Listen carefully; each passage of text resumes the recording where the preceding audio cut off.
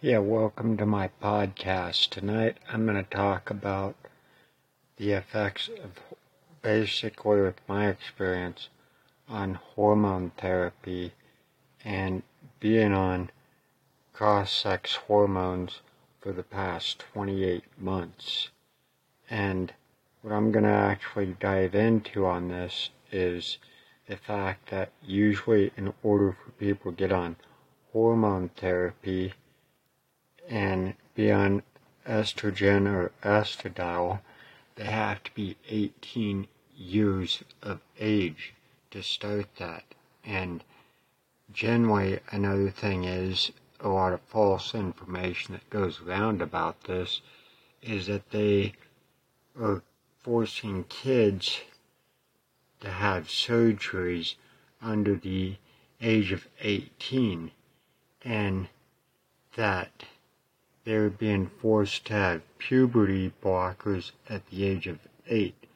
These theories are actually not true. First off, puberty blockers are usually not introduced to children until they reach middle school. And another thing is usually for kids to actually get trans care, they also have to have a parent or guardian sign an informed consent form that they have to read through, and that their doctor or health care provider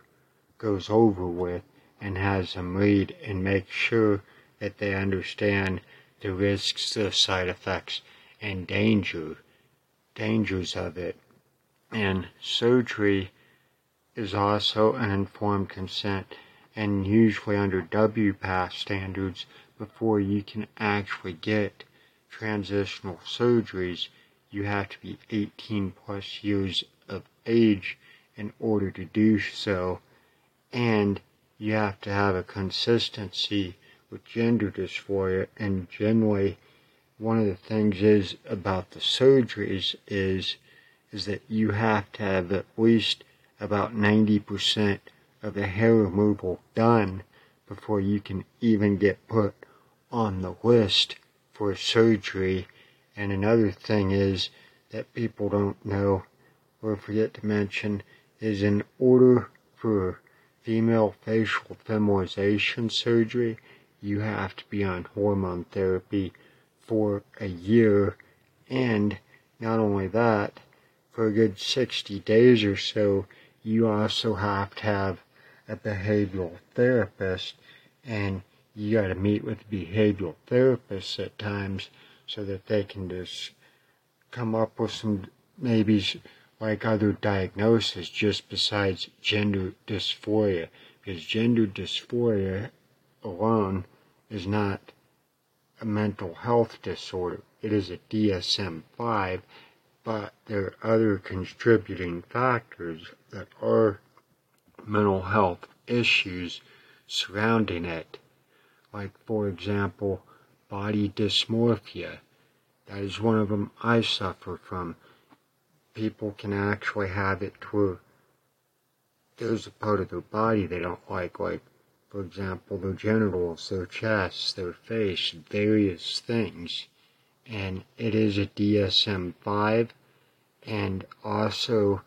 to go with it, anxiety disorders can come from having gender dysphoria, along with feeling stigmatized. And one of the things that is also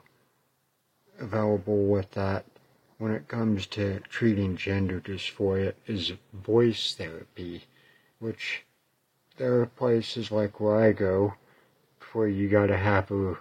referral from your doctor in order to do that. And another thing is that not everyone can have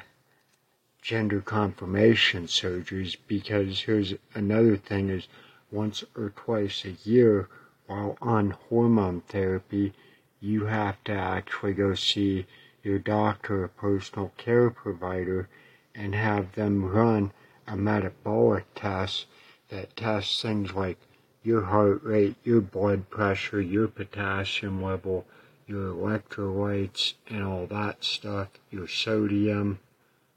and some other things, because another thing is with the hormones is everybody's body reacts differently to hormone therapy. There is some things I can tell you though from my own experience is in about a 6 month to a year period, you will notice that you have thinner, finer hair growing in areas of the body. Your facial hair will thin out, but it will not go away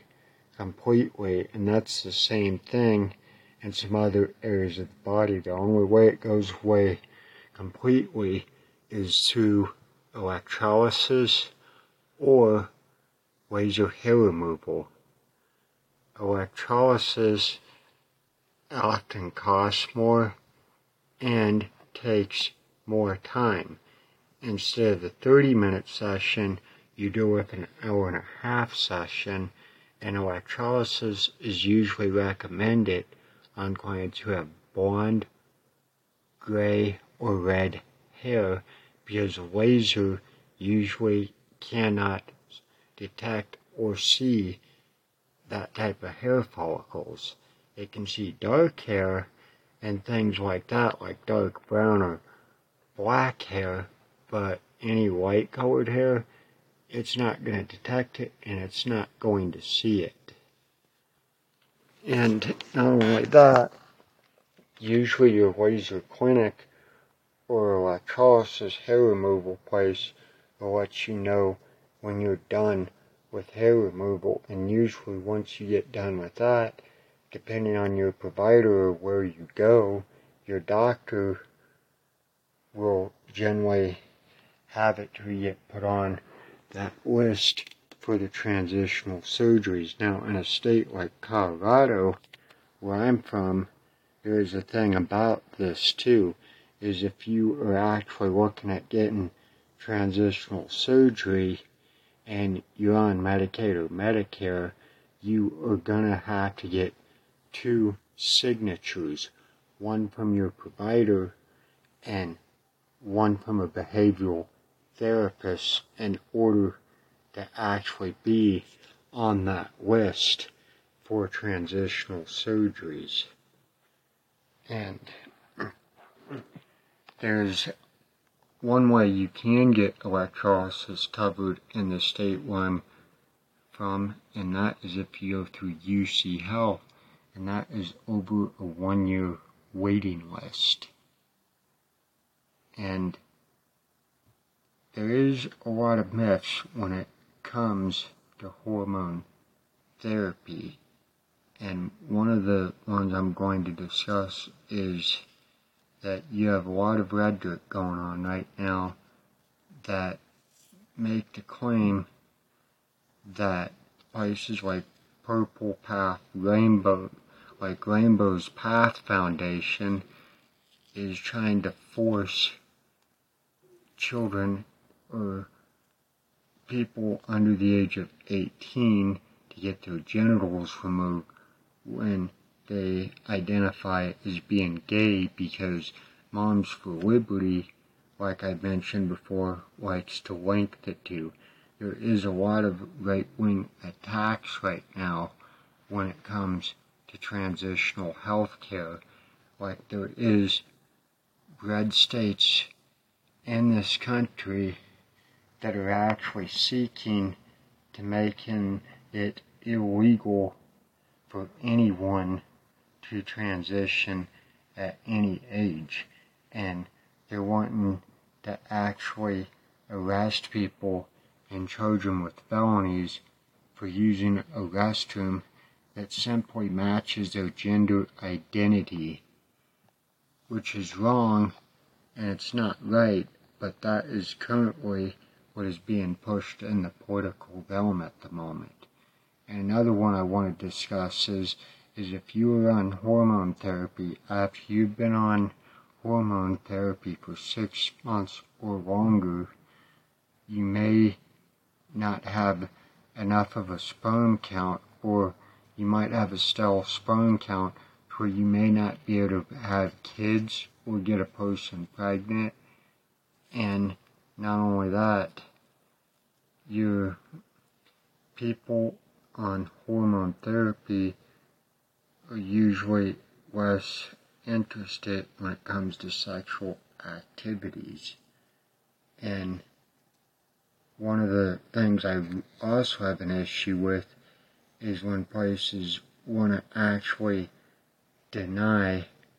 history or what other people's perspectives are like, because a lot of people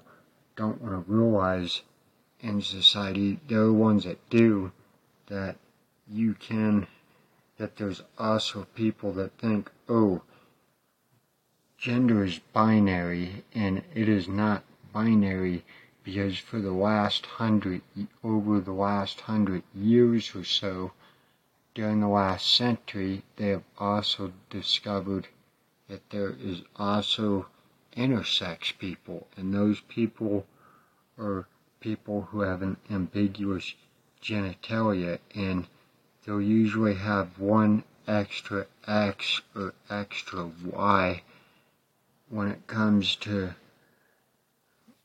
chromosomes, because most people will have 2, but only 1.7% of the world's population identifies actually has intersex conditions, which is about the percentage of people that are born with red hair. And another one is that about 1 to 2% of the world's population identifies as transgender. And yes, I would actually like to see healthcare to continue to improve for people in my community, because for years, if you identified as LGBTQ, you'd go to a doctor and they could refuse to give you service based on your sexual orientation or gender identity. Blue states like Colorado have full protections when it comes to healthcare or housing, and then also full protections would be New Mexico, California, New Jersey, New York, and some other blue states. Now, red states that don't have full protections and basically still use the gay/trans panic defense are places like Wyoming, Florida, Kansas, Tennessee, Texas, Kentucky, Nebraska, and a few others. And ones that are kind of like swing states that have protections but aren't full protections would be places like Arizona and a few other places. I did find a map on it the other day, and it's actually kind of scary being a trans person during this time, because you have one side out there that's actually trying to fight for our rights and wants equality. You have another side of the aisle that wants to basically eradicate our existence as it is. Like one of them on the Daily Wire several months ago talked about eradicating trans people was Michael Knowles. He is one of the many on there that has actually talked about it. And then you also have people on the Daily Wire like Matt Walsh who want to go around and basically make fun of people who are trans. Like, for example, he made fun of Jazz Jennings when she was a minor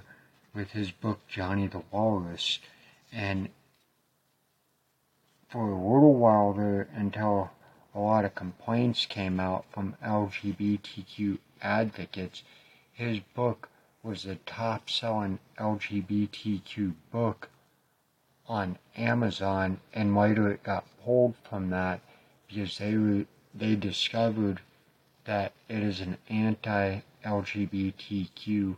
hate book that hates trans people and that basically makes fun of our existence. And then he also has a film that goes around saying, "What is a woman?" And he basically cuts it down all down to a person's genitalia, when in fact that there are other things that actually have similar structures as far as the MRI scans go and gray matter goes on when it comes to the human brain. You can also search up the transgender person's brain on a YouTube and kind of get a good idea of what some have actually found as far as bar graphs show. And another one is that some people don't realize is that people on the autism spectrum are 4 to 6 times more likely to have gender dysphoria or gender identity or disorder. And people like me have been even denied hormone therapy in some places because they think, oh, in order to actually do one of them, you have to cure the other. You can't cure autism. A person is born with that. And we have different levels of intelligence and understanding. And one thing some people fail to realize is that, yes, I have a good understanding for informed consent because when I went to school several years ago, back in 2015, I went to Heritage College and was studying human anatomy and physiology, and I discovered that we had to actually learn about liability,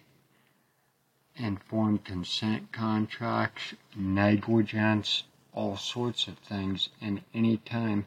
you have informed consent involved, that usually requires that a person is 18 and that they have to go see their doctor or have a parent or guardian. And when it's in the exercise realm, say if they have diabetes or high blood pressure, they have to get a medical clearance or some other condition that goes on before they can exercise or be deemed to it's safe for them to actually work out at the gym. Thing with hormone therapy is yes, there are risks that are involved in it. Like another one is in some cases, people can have blood clots. It doesn't happen often, but it does happen. And another one is under the hormone therapy. If you're taking spironolactone, it is not only a testosterone blocker, but it is for people who have high blood pressure, and it is also a water pill that suppresses the testosterone, and it is the only testosterone blocker in the United States that is actually FDA approved. And generally when they start people out on therapy, they're going to start them out at a low dose. For example, like 50 milligrams on the spironolactone and 2 milligrams on the estradiol, and generally 3 to 6 months, every 3 months during that first year of hormone therapy, they're going to have to go see their doctor and have a metabolic test done to see where their levels are at, and if they need to actually raise the amount of milligrams that they're giving their patient. Because like for me, for example, when it came to my 6 months checkup, they had to go from basically 2 milligrams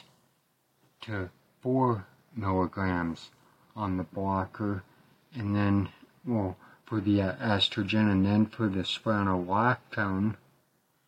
they moved it up to 100 milligrams, and the estrogen is a pill that is estradiol, which is basically can come in a dissolvable pill form, pill that you take with liquids that's non-dissolvable, or patches, which is the least effective version, or injections, which people generally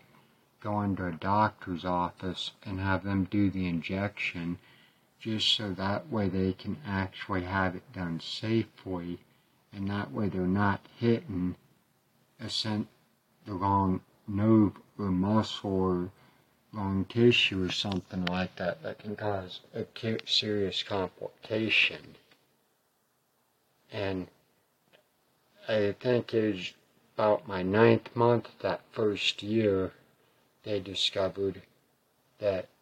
my testosterone blocker, spironolactone, was at the perfect level of 100 milligrams, but the only thing that wasn't meeting WPATH standards, which is World Professional,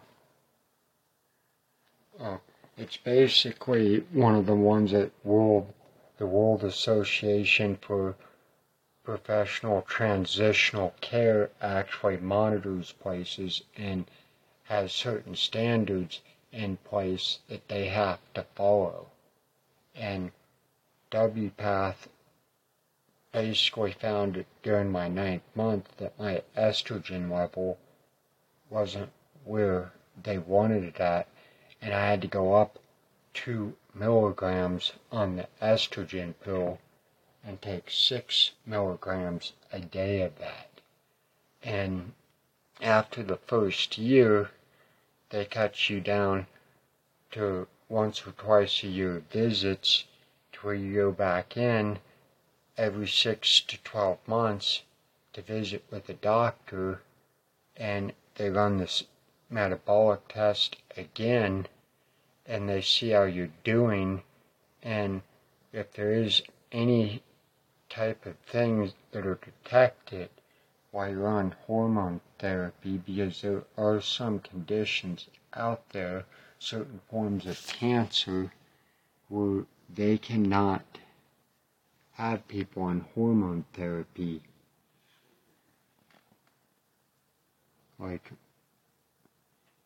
for example, one of them is prostate cancer.